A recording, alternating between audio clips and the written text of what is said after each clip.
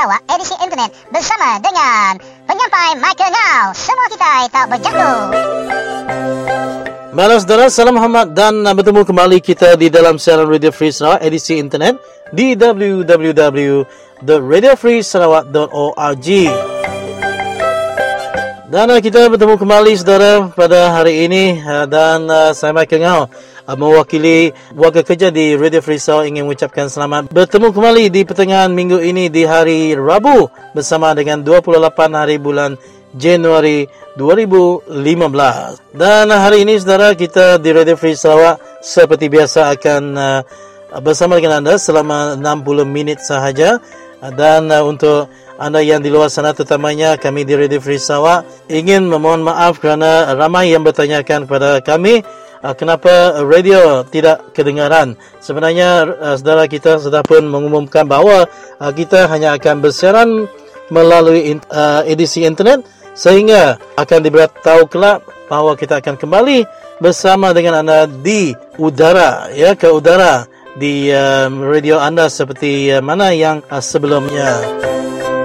Dan pada hari ini ya saudara, tanpa melengahkan masa, saya akan berkongsikan apakah perkara yang hangat hari ini untuk kita kongsikan bersama di edisi kita pada kali ini, ya, di mana kita akan mendengar perbualan di antara Stanley Rentap dengan saudara Peter Kalang, di mana kemarin Safe Rivers dan Gasak mengadakan persidangan di demonstrasi di Kuching untuk mendesak kerajaan Sarawak untuk menghentikan cadangan membina empangan mega di Sarawak, di mana Safe Rivers ada menghantar surat kepada Tun Mahathir meminta supaya beliau turut mendesak kerajaan menggugurkan cadangan membina empangan hidro mega di Sarawak. Mahathir dalam keynote address ada berkata demikian menurut Peter Kalang, tetapi tidak dilaporkan oleh media arus perdana. Begitulah tadi saudara, untuk mendengarkan lebih lanjut kita akan bersama dengan temu bual Stanley Rentap dan Peter Kalang, pengerusi Safe Rivers sebentar nanti. Dan pada hari ini juga ya saudara, kenyataan Tun Mahathir meminta supaya kerajaan mengkaji semula tawaran royalti 20% kepada Sarawak. Ya, kerana menurut bekas Perdana Menteri Tun Mahathir Mohamad berkata, kadar 20% yang ditawarkan kepada Sarawak merupakan jumlah yang agak tinggi ketika ini apabila mengambil kira situasi harga minyak mentah di pasaran global, dan pembayaran royalti minyak sebanyak 20% bagi beliau adalah sangat tinggi, kerana beliau mengatakan 6% atau lebih dari itu sudah cukup baik. Dan beliau berkata demikian kerana apabila diminta mengulas mengenai kenyataannya ketika menyampaikan ucap tama Minggu Tenaga Antarabangsa IEW 2015, di mana menurut Dr. Mahathir, beliau mengemukakan cadangan itu kerana harga minyak ketika ini sangat rendah, iaitu di bawah dolar Amerika 50 dolar setong, sehingga menjejaskan sumber kewangan kerajaan persekutuan. Dan dengan itu saudara, kita ada pemanggil kita yang pertama kali bersama di talian Radio Free Sarawak, iaitu Encik Doni Tibu dari Miri, akan mengatakan rasa tidak puas hati dengan kenyataan daripada Tun Mahathir itu, kerana bagi beliau Miri sebagai contoh di mana pengeluar minyak di negeri Sarawak termasuk Bintulu, dan juga pengeluar minyak yang terbanyak untuk negara Malaysia, tetapi kenapa kita hanya diberi bagaikan kepala ikan dan ekor ikan, tetapi isinya diambil oleh Malaya. Dan rasanya 20% itu sepatutnya diberi lebih lagi daripada itu, memandangkan kita adalah penyumbang utama hasil negeri Sarawak kepada negara Malaysia, oleh kata Doni Tibu. Dan begitulah tadi lebih kurang rancangan kita pada hari ini ya saudara. Dan dengan itu jangan ke mana-mana, kerana kita akan terus bersama dengan beberapa bahan daripada arsip ataupun galeri Radio Free Sarawak yang akan kita putarkan. Dan juga kita akan bersama dengan anti kita Krishna Suntai dalam arsip Radio Free Sarawak pada hari ini juga saudara, untuk kita perdengarkan sekali lagi pada siaran kita di edisi kali ini. Dan dengan itu saudara, kita terus mendengar satu pesanan pendek dan kita akan mendengarkan temu bual yang pertama selepas itu. Dengan itu selamat mendengarkan siaran Radio Free Sarawak.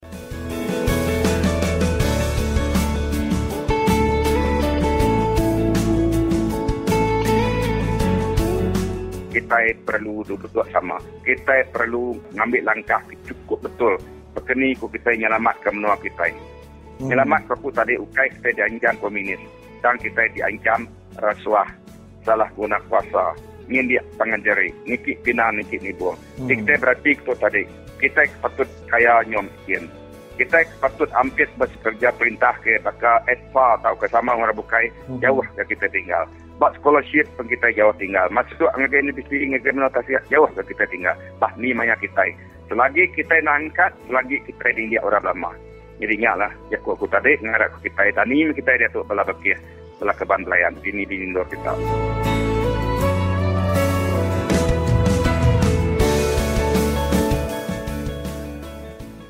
Salam sejahtera, selamat bertemu kembali.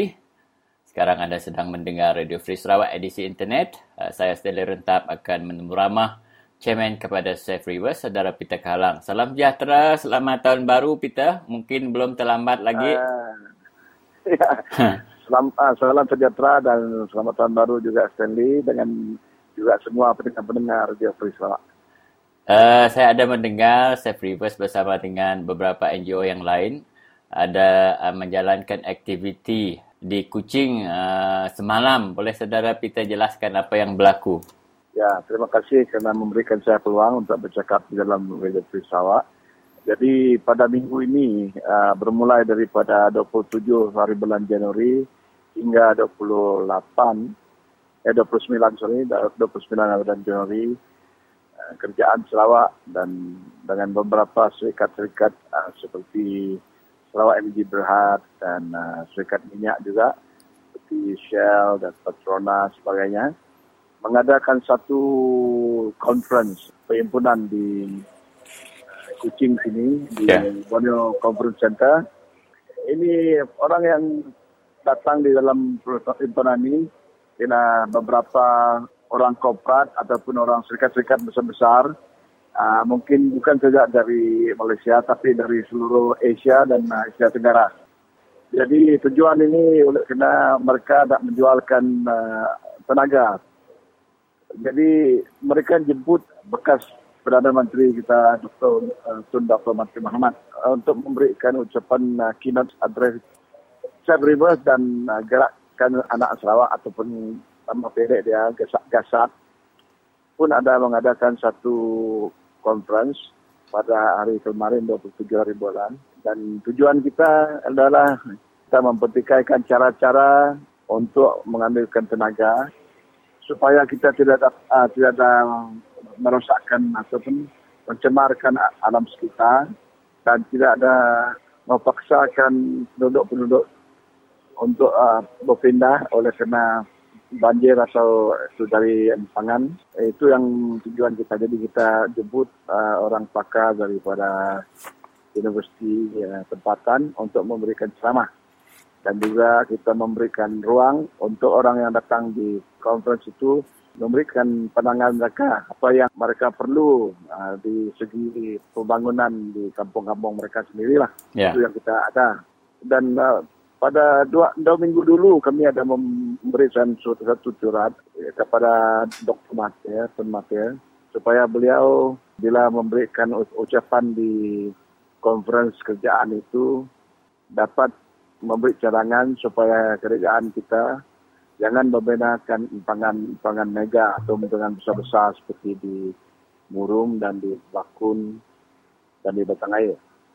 Tapi mereka harus mengkajikan supaya membenarkan impangan kecil, micro dam, supaya orang yang duduk di tempat-tempat pedalaman di mana impangan itu akan dibina akan ada faedah lah bagi mereka supaya mereka dapat tenaga listrik, tapi tidak ada mencemarkan alam sekitar, tidak ada menyebabkan banjir yang besar-besaran lah.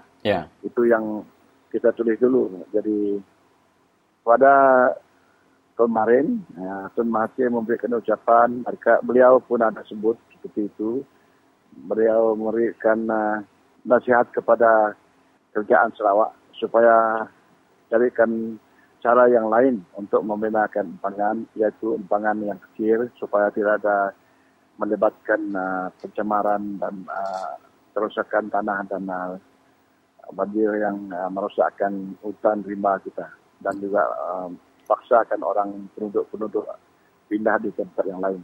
Beliau ada sebut bahawa beliau ada terima surat dari Safe Rivers dan beliau pun setuju apa yang dijalankan. Dan oleh kerana itu beliau ada memberi cadangan kepada kerajaan Sarawak. Peter, ada tak Safe Rivers menjemput Tun Dr. Mahathir untuk melawat Bakun ataupun Murum supaya beliau dapat menilai dan melihat sendiri beberapa empangan yang telah didirikan? Malahan Bakun itu sendiri adalah dibina semasa beliau menjadi Perdana Menteri. Ya, kami ada dalam surat yang kami buat tu, kami ada jemput beliau untuk datang melawat di tempat-tempat empangan, termasuk Bakun, dan juga lawatkan Murum dan sebagainya, dan untuk bertemu juga dengan orang tempatan yang kena mangsa empangan itu. Kami ada jemput, dan juga kami ada jemput supaya beliau mengadakan suatu temu juga dengan kami supaya kami dapat membawakan orang yang terlibat seperti penduduk dari Bakun dan Murum dan Batang Air untuk bertemu juga dengan beliau Jemputan kami belum lagi dapat maklum balas dari beliau. Apa pula komen saudara Peter apabila Tun Dr. Mahathir hari ini mengeluarkan kenyataan supaya kerajaan Sarawak menyemak semula tuntutan 20% royalti minyak untuk kerajaan negeri Sarawak kerana menurut Tun Mahathir ini terlalu besar dan mungkin boleh menjejaskan ekonomi negara? Itu saya tidak berapa setuju. Jika kita lihat apa yang mereka lakukan di negara lain, umpama yang satu bagus betul, Norway, negara Norway itu pun banyak oil and gas ataupun minyak dan gas negara mereka, dan juga ada juga hydro, beberapa buah hydro. Keuntungan dari minyak dan gas itu mereka memberikan di dalam EPF mereka ataupun pension fund untuk mereka pension, Employees Provident Fund. Jadi oleh kerana itu keuntungan daripada oil and gas itu diberi kepada warga negara Norway. Oleh kerana itu keuntungan itu dirasakan oleh orang awam semua. Itu satu contoh yang besar sekali. Jadi kalau dia tidak mau memberikan royalty itu kepada naikkan royalty itu, dan boleh juga mereka membuatkan seperti yang dibuat dari negara Norway. Sepatutnya negeri-negeri yang ada sumber minyak dan gas itu ada keuntungan besar lagi daripada negeri yang lain. Tapi kalau kita lihat pada masa sekarang, Sarawak sudah mengadakan industri minyak lebih dari 100 tahun. Tidak ada berkesan kerana kita dari segi kemajuan dan kita banyak di kebelakangan. Ya, antara objektif perjuangan Safe Rivers iaitu untuk menyelamatkan sungai-sungai di Sarawak. Dan baru-baru ini berlakunya banjir yang besar di Baram, di Kuching, Limbang dan juga Bintulu dan juga di beberapa kawasan. Bagaimana saudara Peter melihat ini? Adakah ini memang fenomena semula jadi ataupun memang kita tidak begitu menguruskan alam sekitar kita, khususnya peladangan dan pembalakan dengan baik di Sarawak? Ya, banjir yang ada baru-baru ini disebabkan oleh pembalakan, is uncontrolled exploitation kata bahasa Inggeris. Oleh kerana itu, bila hujan, jadi tanah itu tidak dapat, kalau ada banyak kayu, air hujan itu tidak terus mengalir ke sungai-sungai dan dia akan tenggelam di dalam tanah. Jadi oleh kerana kayu itu semua ditebang dan semua dihabis dah, itulah sebabnya kita mengadakan ada banjir besar seperti ini. Dan jika empangan ini akan dibina, tapi kalau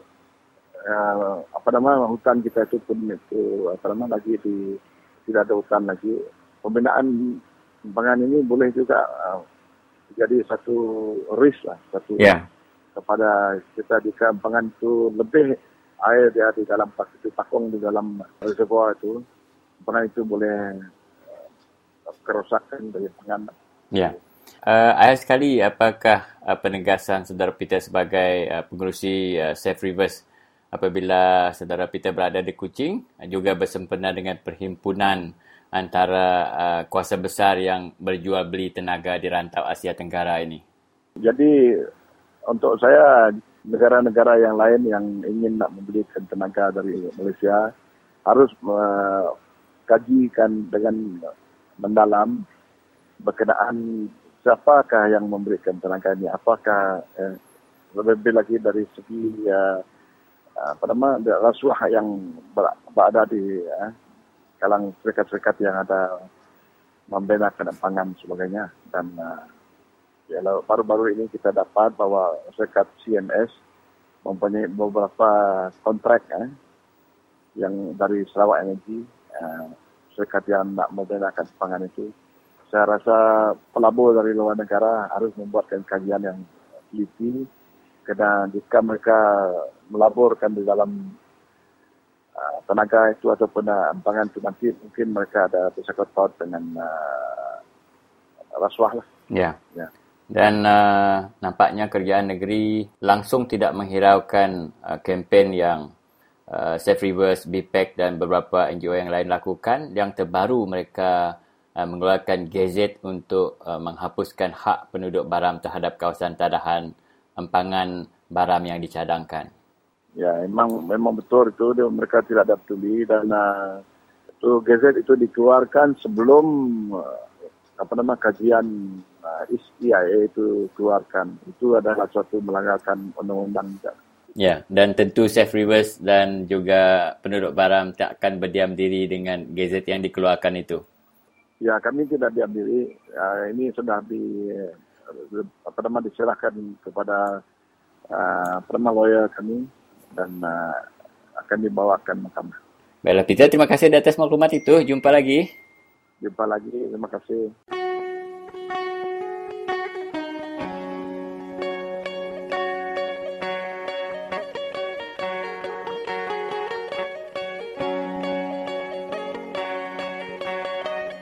Harap kita orang Kuching Negeri ini kali, kita orang udilah PKR. Tidak pilihlah DAP PAS yang mana tempat mana dia berdiri. Harus satu hati membuangkan BN ini yang menipu selalu. Ambil hak kita tanah. Sungai dia mau bikin empangan hidro. Banyak sudah tengok, bengah sudah saya tengok, bakun sudah saya tengok, murum sudah saya tengok. Apa yang ada jadi sana. 3 suntuk sudah itu. Mana ada nampak apa-apa, bikin orang miskin, tidak dapat ambil makan. Itulah nasihat kita orang seluruh Sarawak. Siapa-siapa yang mendengar Radio Free Sarawak, harap dengarlah, ikut satunya cakap ini. Udilah PKR ini kali. Jangan salah-salah ini kali. Inilah yang paling-paling yang baik, menjatuhkan BN. Harap ini kali saja, membuangkan BN yang menipu, ambil hak kita ini. Itu saja. Terima kasih.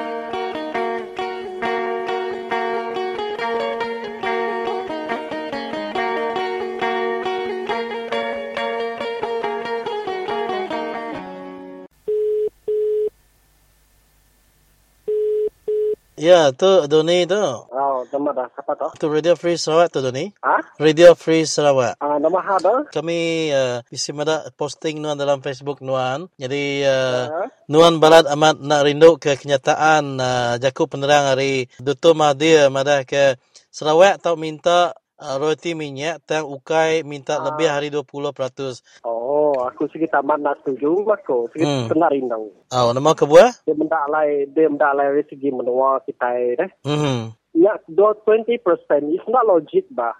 Tidak yang madahnya terlalu manua. Ya. Ini pemangsian kita selama berapa puluh tahun tu dah. Nama oleh hasil kita empu tanah negeri ini ketungak utanya bala rakyat kita lagi merintah. Jadi penemu nuan patut kena kita minta lebih hari 20% kebenar ya tu Encik Doni. Pengeluar hasil utama nanti banding bakal ke Miri itu. Miri lah terutama segi Sarawak. Bakal kurang dia berpalan dan Miri. Aku nemu ni asal usul hari ni pengeluaran minyak tu. Tapi kita itu boleh keungkup ke minyak saja. Kita kenumbak minyak. Tapi kalau tahu diberi yang orang kian banyak lagi dah. Tapi ya. Aman. Jadi dalam jakau namanya penerang itu Mahathir dia Doni. Jadi kuya madahnya nan segi amat tinggi kuya nanti pasal Sarawak dekat minta 20%-nya. Laban kuya dia tahu rega minyak market dunia ianya semina $50 tuang. Lalu nya ulia namanya ngeruga atau menjejaskan dalam jakau Melayu kewangan negara kuya. Penemu aku pasalnya. Jadi cuma jakau minyaknya pasal nurun minyaknya. Nada berkawang kita deh sebenarnya. Ajak putai itu rega nada berkawang kita. Tapi aku nak madah minyak. Berapa penyampau udah uliahnya? Penyampau udah uliah dalam berapa puluh tahun tu udah hari hasil minyak kita. Berapa penyampau dia? Berapa pengaya dia? Udah diuliah kita. Nama udah uliah kita. Pala ikan, ikut ikan aja. Amat. Isai ini saya. Nya baru aspek pasal minyaknya berdawa aspek kita bukai manyur. Aspek kita bukai aku nak sikit narindau ke pengawal perintah kita bang tahu. Begini kita dekat ngadu kita itu kebenaran ngambil ke hak kita benua Sarawak. Hasil benua Sarawak tu tadi atau pulai ngagai kita. Begini cara itu ni bab penemu nualah. Antai terubah ya antai asal fikir yang keluarin kita mesti hari balamnya kita dulu. Okey. Udahnya baru kita ngagai sikap politik. Antai ya keutamaan kita di tahu. Antai bakal kurang ke megai kita nak bertindak nya agak pedih selar. Nya lain te uli ya. Sebahagian daripada kita menggotailah politik. Kita membina empayar secara lembut. Yang penting. Bila kita sudah bisa penegak, kita bertindaklah. Bertindak fakta tadi. Kita bertindak dari segi ngawak kasar, kita menuntut hak kita. Nanti kita berarti pun orang politik kita untuk lebih hadir. Contoh kita pun nak tegap. Amat. Nak tegap. Kebiasaan aku muda. Kita kap jakop pun hanya di laban nama aku buat tolak kita pun nak tegap. Ini tu saya nya alai aku mencadangkan sebahagian kita kemampu menjadi pengawal berpolitik tu kita masuk politik. Seolah-olah kita nikung sudah dulu. Udahnya udah asal kita cukup tegap, nya baru kita mengeluarkan tarian kita. Kita minta hak kita. Nya kurangnya akunya. Amat. Jadi nanya Nuan Siti soalan tu dari Doni. Jadi setuju kena nuan tu tadi ngau meri rega kemimit ngagai menua Sarawak laban kena negap ke namanya belanja menua Malaysia. Tang kita meda orang di menua Melaya tu lebih hari kaya dari kita. Menua sedaya jalai sedaya lebih jauh mana dari kita. Tang kita tu ditekan kita dekat namanya ngenyadi ke duit di pejalai ke menua Malaysia atau ke sedai ke megai perintah tu tadi. Jadi kita itu menyikunan tadi semina boleh pala nggak boleh kau isi kita nak boleh cukup kalau nak ada laban aku megak orang selalu dia namanya segi orang dia rumah panjai tang beku dia di negeri itu segala aku nikah ke pengawal jadi aku mendak semua pemangsanya segi nak ada cukup lalu segi nak setuju segi nak mana Bini peruntukkan pedalaman kita selalu diwar-warkan tak rencangan Malaysia. Ini penunggak upaya tapi jalai kita aja bakal jalai nama lebih lagi. Aman. Lebih lagi kita benua pesisir sedak ke lagi dia benua pesisir tu tadi lalu nak tergerak laban sedak ya nadai boleh sumber tak ke informasi ke cukup padat bakal kita ke dia negeri kita bisa dengan internet dengan Facebook nemu utai kenyadi. Tahu orang sedak ke tuai tu tadi balat amat madah ke perintah cukup mana meri pemansang meri MRP utai bukannya te balat amat namanya neku penghidup sedak ke tuai berumah panjai. Jadi bukini nuan kini Doni dekat mereka jakulalau ngagai semua bola nembiak rebak baru tu tadi ngambil ke ngubah penemu sedaya berumah panjai. Ketiganya tadi mah kita itu tadi balat mak merinsak menua Sarawak tu ditebiang kari semua pemansang kena sama rata bakal kita kemendak bertanah Melaya. Ramai. Jadi kena kerunian aku tetapi kita harus ngagak titik gerakan lah. Ngagak titik gerakan pasukan atau ke pertubuhan kita ngajak kawan orang pedalaman.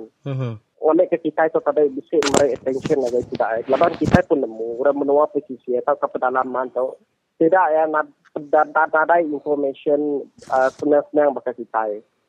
Nya alai tu cara paling mana pada aku asal aku kita ngagak kawan tidak orang ke pedalaman. Kita ngagak titik pengawal kuatnya tadi dalam masa-masa tertentu lalu kita kat selalu follow up usainya. Kai minat ngandal sekali itu dah bercakap dah menyailak nada lagi. Ana yang bekerja. Nya salah satu run yang aku lah nak nemu penemu kita. Cuba kita tu. Daripadanya kita megak udah ngagak katalog atau ke risalah. Hingga ke tidak katalog kita bercerita berkawan bakal no jalan-jalan bakal orang ngagak pengawal MLM berkenyak kau kita berjalan ke pengawal tu tadi ngagak sikit pasukan ngagak sikit gerakan jadi begini kita menda nanti kita bisa pasukan gerakan abang kita menda tu dari doni ya kita bermenua Sarawak tu mayu amat NGO ke begiat amat namanya nguji ngerak pikir ati ngau kita berumah panjai bermenua pesisir. Dan agi gutanya lalu berdau buliahnya. Sebagai sitik perintah ke memerintah lalu patinya tadi balak nama nekan kita. Antai kita ngau cara undi aku nang segi setuju. Nang segi badas labang bunyi tu kita kuasa kita ke bekas kuliah kuasa kita dia tahu buat tunjuk kita. Betul. Nya yang keutamaannya. Nya alai tadi sitik bicara aku madah gaya kita. Nanti bakal kita kat minta wisdom ke minta tanda tangan ke. Tahu nak kau tadi hari sistem gerakan kita itu ngau pasukan kita. Lalu kita minta tidak bersaing kan tidak setuju. Nya cara nya salah satu kawan salah satu cara dua kita ngumpul persetujuan kuasa hak kita dua kita daripada undian. Aman. Nya kemudian ko labannya lah kita pun sama belak nemu berdaun data pemerintah ke manyuh darumah panjai bulu sungai. Jadi tidak anak nemu saya bangsa tahu. Beri duit setakat ni ke duit macam RM1,000 contoh lah. Setakat ni yang belanja ke RM1,000 kita di pedalaman bak pesisir jangan hajik marah dari hari di bandar gagal mesti dah ada break usahanya tapi usahanya backup saja tapi begini ku gaya hak kita dah kena saya punya di hari kita elak dah nyentuh ke kita berkarta ya dia tahu nyentuh ke kita beri bertanah kita pun tahu udahnya kita dipendang diburu amat jadi nya metode itu ni masa tu nya ditata angkat tu agi belalak agi begulai nuan dalam program Radio Free Sarawak jadi tu terubah ya nuan beranau ngau Radio Free Sarawak ni tu ni. Terubah ya tu. Aku pun terkenyat. Ya. Terima kasih ngagai tu ni. Jadi harap kita boleh beranda baru beranda bukai. Okay, bye. Terima kasih ya.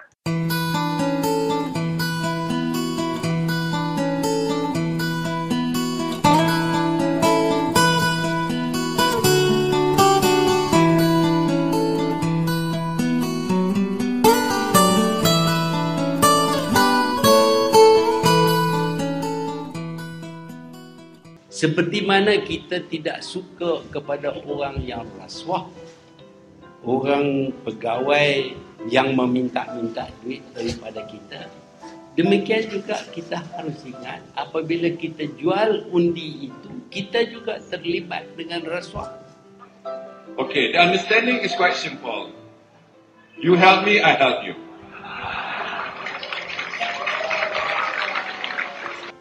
Apakah kita nak jual negara kita dengan harga RM200, harga RM1,000? Setakat itu sajakah kesetiaan kita kepada bangsa, agama dan negara? Suruhanjaya Pencegahan Rasuah Malaysia menahan seorang ahli Dewan Undangan Negeri Terengganu bagi mengambil keterangan berhubung satu kes rasuah. Turut ditahan ejen kepada adun berkenaan. Apakah kita ingin melihat negara kita ini menjadi seperti sesetengah negara yang mana segala-galanya memerlukan sogokan wang? This is our deal tonight. Robert Lau becomes ahli parliament on Sunday night. Monday, I will instruct the check to be prepared. Rasuah boleh menghancurkan bangsa. Terutama rasuah dalam masyarakat yang mengamalkan sistem demokrasi. That this is a government that cares for the people. Apabila kita terima rasuah, kita menidakkan bangsa. Dan kita berdosa, bukan kita saja berdosa, masyarakat berdosa. I don't know how much it costs. 3 million? 5 million. Wah, tadi sudah naik ya. Tadi kata 3 million. Now 5 million. 5 lah. Boleh kan? But you must make sure Robert Lau menang dulu. Boleh? Okey lah. Robert Lau menang. I ask the 5 million to be prepared on Monday. I promise you. Tak kita lihat negara kita ni jadi merosot kerana kita nak jual undi, kerana RM200, kerana RM1,000, kerana mesin jahit. Don't talk about promises. Kalau ini saya akan ini, that is all talk. That I don't want to say is all bullshit, but it's all talk, hot air. But we are the government and we can deliver for the people of Malaysia, including the people of Cebu. Betul tidak? Tak ada rasuah dalam masyarakat kita, akhirnya kita akan terima banyak ni. Fikirkanlah.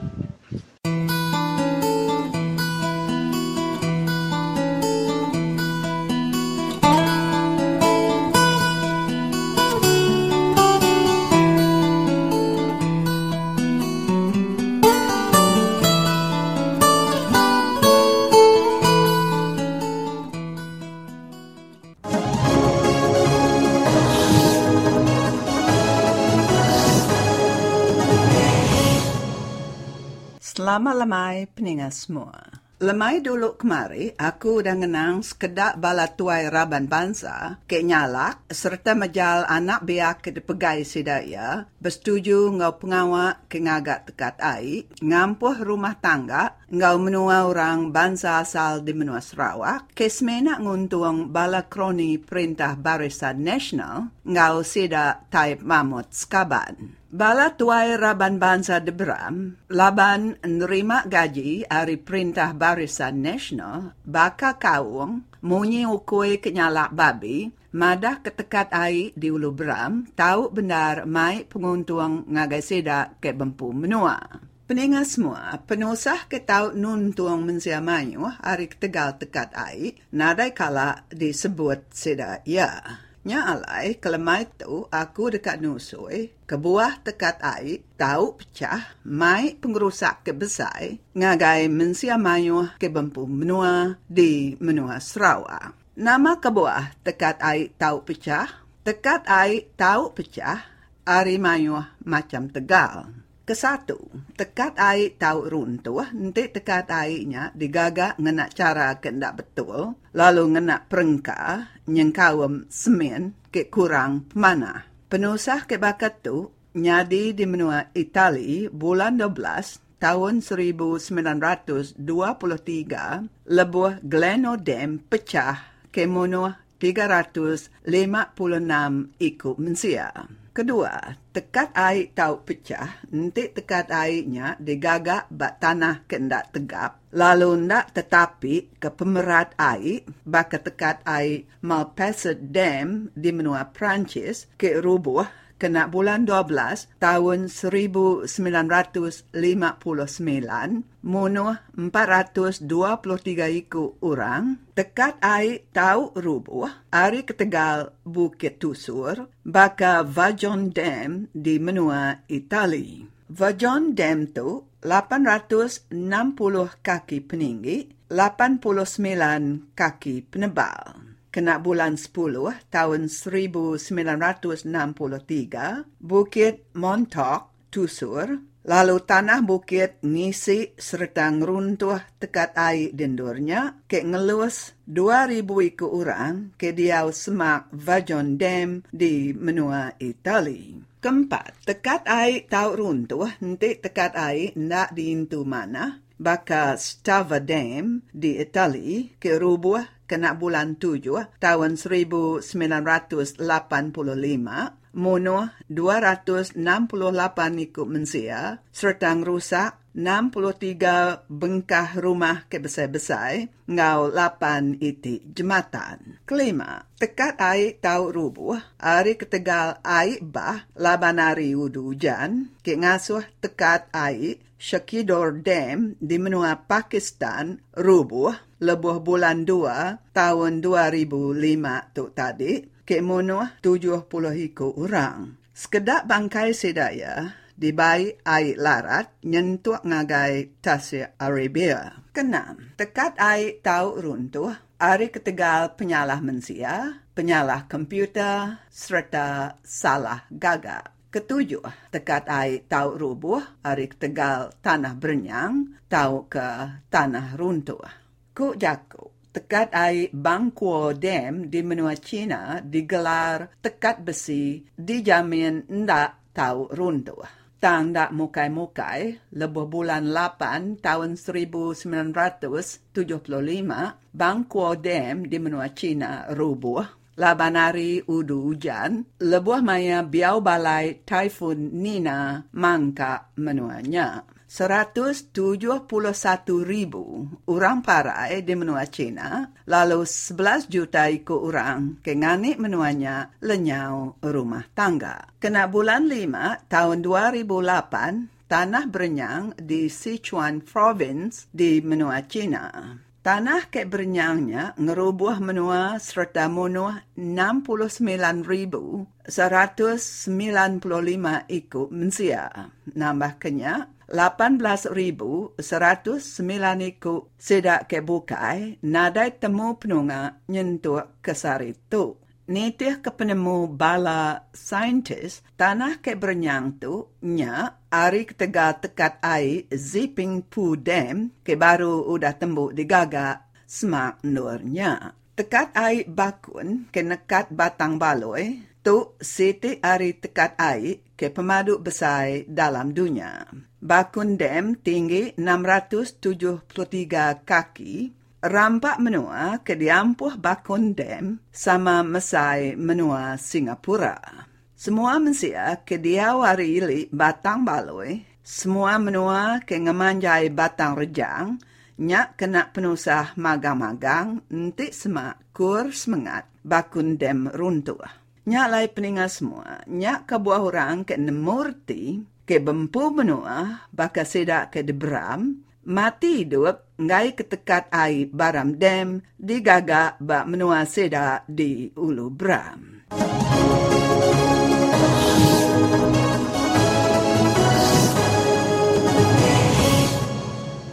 Saudara pendengar yang dihormati sekalian, pada 11 November 2014, Dewan Undangan Negeri Sarawak telah meluluskan usul untuk menambah jumlah kerusi Dewan Undangan Negerinya, iaitu menambah 11 kerusi baru dan menjadikan jumlah keseluruhannya iaitu 82 kerusi.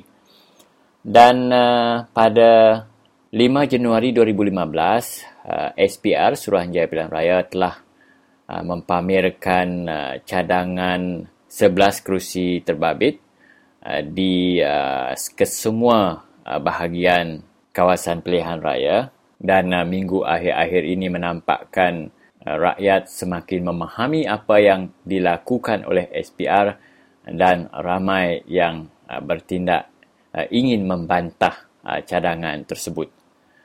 Untuk bercakap berkaitan dengan perkara ini, bersama dengan kita di talian iaitu saudara Wong Chin Huat, seorang yang berpengetahuan luas dalam sistem pilihan raya, dan tentu saudara Wong boleh memberi petunjuk apa sebenarnya yang dikehendaki oleh perlembagaan dalam persempadanan semula kawasan pilihan raya. Mengikut perlembagaan persekutuan kita, dalam jadual ke-13, Seksyen 4 menuntut SPR mengemukakan cadangan persempadanannya dengan menjelaskan kesan, efek persempadanan itu. Ini bermaksudnya kalau kita sebagai seorang pengundi, kita seharusnya tahu sama ada daerah mengundi kita telah berubah dan kawasan DUN kita ataupun kawasan parlimen kita telah berubah. Dan ini seharusnya jelas, maka hanya dengan itu bolehlah kita membuat pertimbangan sama ada perubahan ini menguntungkan kita ataupun memudaratkan kita. Dan kalau memudaratkan kita, maka kita boleh mengambil dalam tempoh sebulan ini untuk mengemukakan bantahan kita. Dan apa yang isi yang SPR telah memberikan sekarang ini cumalah 2 perkara. Yang pertama, satu peta untuk seluruh Sarawak yang membahagikan negeri itu kepada 31 kawasan parlimen dan 82 kawasan DUN. Di bawah, di dalam map ini, dalam peta ini dia tidak ada perpecahan kepada daerah mengundi. Dia tidak ada kontur ketinggian. Tidak menunjukkan sungai, tidak menunjukkan jalan, tidak menunjukkan perkampungan atau bandar dan sebagainya. Dalam kata lain, ini adalah peta yang kosong. Yang kedua yang diberikan adalah satu senarai kawasan daerah-daerah mengundi dengan bilangan pengundi. Tetapi apa yang tidak diberikan adalah senarai pengundi. Maksudnya, persembadan ini berdasarkan senarai pengundi yang telah diwasakan dalam bulan April tahun lepas 2014. Dalam senarai yang diwasakan itu, dia sudah pasti diorganisasikan ke dalam 71 kawasan DUN. Dan bukan 82. Kerana pertambahan 11 ni berlaku cuma bulan yang lepas. Apabila DUN Dewan Undangan Negeri Sarawak meminta perlembagaan negeri. Maka dengan senarai yang diwasakan itu, sebagai seorang pengundi, anda tidak akan tahu di mana kedudukan anda dalam persempadanan yang baru. Untuk memudahkan anda meneliti kesan perubahan itu, SPR seharusnya menyediakan satu senarai pengundi yang sementara yang dicadangkan supaya anda boleh lihat di mana anda berada, maka anda boleh membuat keputusan sama ada perubahan ini baik atau tidak dan sama ada anda ingin membuat bantahan. Dengan menafikan kesemua informasi ini, maka sebenarnya kita tak dapat menentukannya.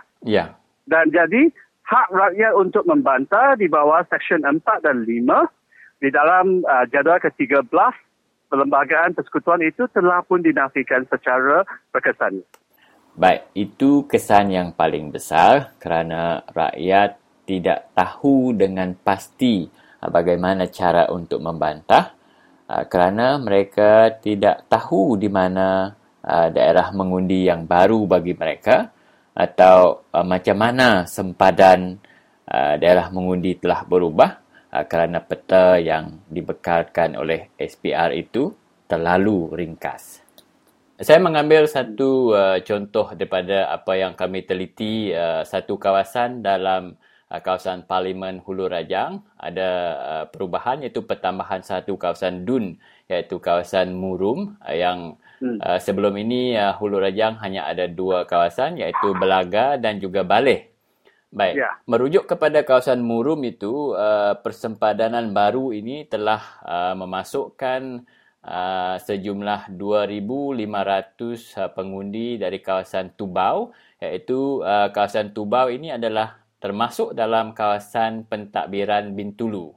Apa yang saya soal kepada saudara Wong iaitu kawasan Belaga berada di dalam kawasan pentadbiran Kapit, sebaliknya kawasan Tubau pula dimasukkan bersekali dengan kawasan Murum itu menjadi satu kawasan baru di mana campuran 2 kawasan pentadbiran iaitu Kapit dan juga Bintulu. Baik. Ya, saya rasakan ini memang sesuatu yang tidak harus dilakukan kerana di bawah Seksyen 2D jadual 13 perlembagaan persekutuan, dia menekankan bahawa hubungan tempatan itu harus dipeliharakan. Dalam kata lain, bila kita memecahkan negeri itu kepada kawasan-kawasan pilihan raya, seboleh-bolehnya kita harus memastikan kawasan pilihan raya ini berada dalam unit pentadbiran yang sama, bahagian pentadbiran yang sama. Dan ini mungkin tidak dapat dilakukan untuk kawasan parlimen kerana maksudnya kita susah untuk memastikan setiap kawasan parlimen itu terletak bahagian pentadbiran yang sama. Kerana ia terlalu besar. Kalau kita terikat dengan itu, maka bilangan pengundi itu mungkin terlalu besar perbezaannya. Akan tetapi, untuk kawasan DUN, ini adalah munasabah. Maksudnya setiap kawasan DUN seharusnya datang daripada satu bahagian saja. Dia tidak harus campur adukkan. Dan oleh itu saya rasakan daripada apa yang saudara bincangkan itu, sempadan untuk kawasan DUN di Hulu Rejan itu nampaknya tidak munasabah. Dan perlu dibantah. Perlu dibantah. Dan bantahnya tidak susah kerana apa yang kita perlukan adalah mendapatkan 100 orang pengundi yang berada dalam kawasan pilihan raya yang asal ataupun kawasan pilihan raya cadangan yang baru itu. Dan mengemukakan sebab kita membantah, saudara-saudari sekalian boleh tuliskan bahawa ini telah melanggar peruntukan di bawah Seksyen 2D Jadual ke-13 Perlembagaan Persekutuan yang menetapkan bahawa hubungan tempatan harus dipeliharakan. Itu saja. Baik. Jadi anda sebutkan mengapa tadi itu dan tambahkan ini, dan itu lepas itu SPR seharusnya menjemput saudara-saudari untuk hadir ke satu sesi siasatan di mana wakil saudara-saudari akan dapat membentangkan kes itu. Dan kalau katakan bantahan ini tidak diterima tanpa alasan yang munasabah, maka saya akan cadangkan bahawa saudara-saudari sekalian untuk mengambil tindakan mahkamah menuntut penyemakan kehakiman. Baiklah, saudara, itu dia tadi penjelasan daripada saudara Wong Chin Huat. Dan sebenarnya saudara Wong Chin Huat kita ini seorang yang berkelulusan Doktor PhD dalam bidang tesis kajian sistem pilihan raya dan sistem parti politik di Semenanjung Malaysia. Dan pengetahuan beliau yang meluas membolehkan saudara di Radio Free Sarawak memahami dengan sedalam-dalamnya apa sebenarnya yang sedang dilakukan oleh SPR. Baiklah, kita berhenti berehat sebentar untuk memberi laluan kepada kapsul pesanan dan kembali nanti kita akan bercakap berkaitan dengan kenapa 11 kerusi dicadangkan oleh SPR.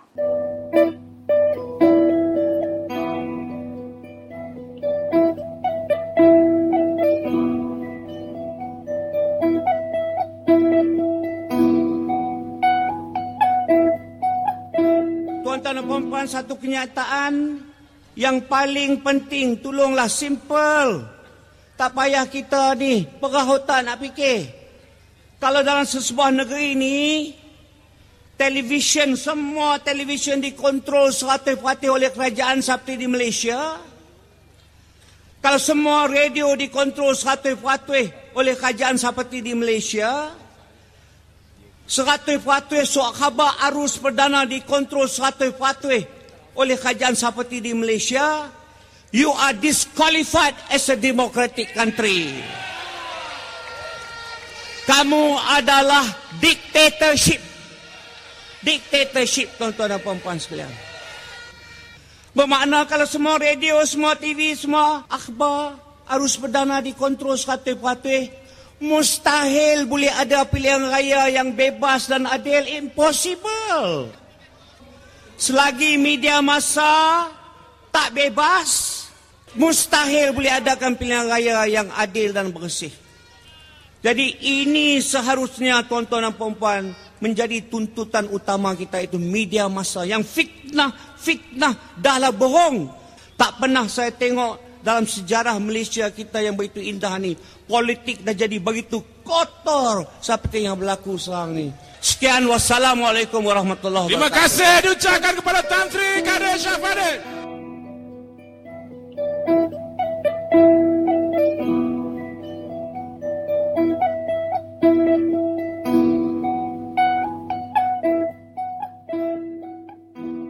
Baik, Saudara Wong, satu lagi yang ramai pendengar kita nak tahu, kerana apabila DUN Sarawak meluluskan 11 kawasan dan SPR keluar dengan cadangan mereka berkaitan dengan 11 kawasan itu, persempadanan baru menghasilkan keseluruhannya, kesemuanya, iaitu 82 kawasan DUN.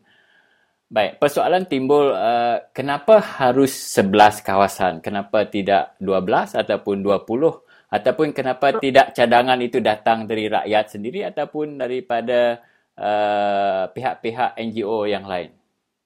Okey, ini soalan yang baik. Sebenarnya kita seharusnya tanya, mengapa Dewan Perundangan termasuk Badan Perundangan termasuk Parlimen itu sentiasa bertumbuh? Maksudnya saiznya semakin membesar. Kita harus ingat bahawa Badan Perundangan ini bukanlah remaja. Remaja akan sentiasa membesar, tetapi Badan Perundangan tidak perlu. Ya.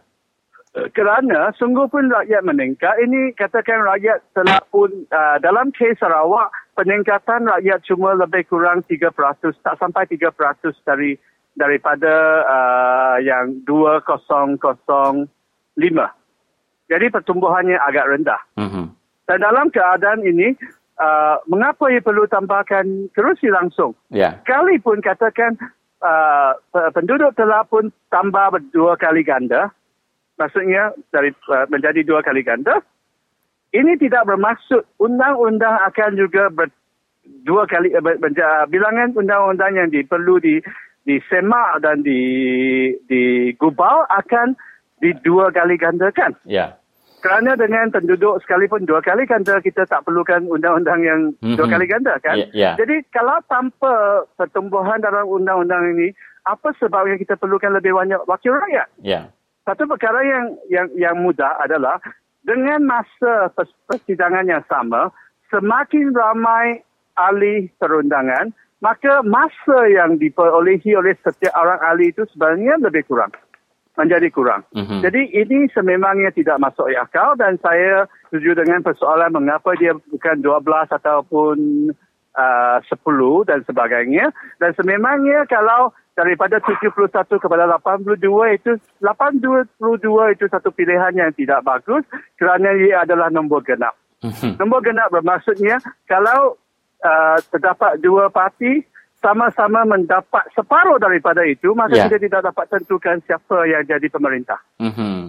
Baik, ini satu persoalan ataupun sesuatu yang harus kita bantah juga dalam siri bantahan kita nanti, Saudara Chin Huat. Dan saya nak menyangkut kepada jumlah pemilih dalam satu-satu kawasan DUN yang dicadangkan itu. Secara puratanya agaknya berapa yang sesuai? Okey, saya nak sebutkan ini. Kalau kita harus kembali kepada perlembagaan persekutuan, sungguhnya bukan sesuatu yang sempurna, tetapi adalah satu asas yang kita semua harus ikut.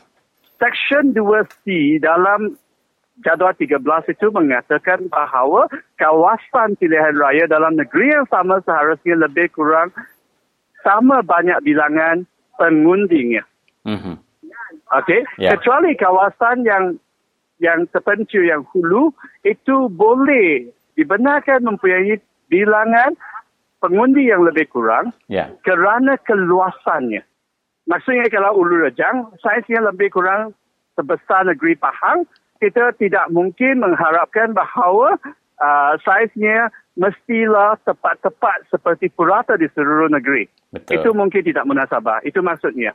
Jadi secara ringkasnya, secara keseluruhannya, dia harus lebih kurang sama daripada purata di negeri, dan untuk kawasan yang terpencil dia boleh lebih kecil bilangannya. Pandangan Bersih adalah kita harus ada satu piawaian, dan Bersih mengambil piawaian dalam perlembagaan tahun 1957. Masa itu Malaysia belum bentuk, tetapi masa itu dia pernah dikatakan bahawa perbezaan saiz bilangan pengundi tidak boleh lebih daripada 15% daripada purata. Jadi kami akan cadangkan mengikut itu. Dan untuk kawasan pedalaman, kami cadangkan guna satu piawaian yang lebih longgar, iaitu yang diubah pada 1962 yang mengatakan 33%. Nah, kalau kita mengikut ini, sudah pasti yang kawasan Kuching semuanya tidak harusnya begitu besar. Mereka lebih kurang, saya rasa adalah seharusnya lebih kurang 30,000. Dan tidak lebih daripada itu. Tapi apa satu contoh yang sangat bagus adalah FPR dalam menyediakan, mewujudkan kawasan parlimen yang sangat kecil itu sebenarnya tidak berasas. Sebagai contoh, kita ambil Baram. Baram ada lebih kurang 31,000 pengundi. Tetapi saiznya adalah lebih kurang negeri Perak. Ini adalah kawasan parlimen yang kedua besar di Sarawak. Ya. Dan 31,000 itu sebenarnya agak bagus kerana dia berada dalam lingkungan 15%. Tambah kurang 15% daripada purata. Kita nak tanya soalan, mengapa P207 Ikan dan P206 Tanjung Manis yang berada di kawasan pantai dekat dengan Sibu dan Sarike itu, masing-masing cuma mempunyai lebih kurang 18,000 dan 19,000 orang. Saiz mereka jauh lebih kecil. Malah kedua-dua kawasan ini, bilangan pengundi mereka lebih kurang daripada Ulu Rejang yang sebesar Pahang. Ya. Jadi ketidaksamarataan yang begitu mendadak ini harus dibantah. Baiklah, Saudara Wong, terima kasih atas penjelasan itu. Ya, terima kasih. Baiklah, terima kasih kepada rakan penyampai itu tadi, Stella Rentap dan Wong Chin Huat, mengulas berkenaan dengan persempadanan semula yang sekarang ini semakin hangat di kalangan pembantah-pembantah persempadanan semula bagi pertambahan kerusi kepada 11 DUN berbanding dengan 71 kerusi Dewan Undangan Negeri setakat ini.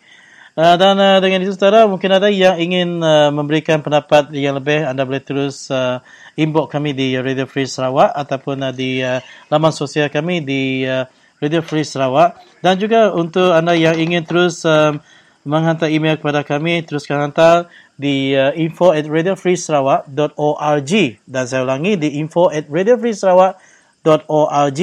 Dan talian untuk bersama kami iaitu di 082-237191.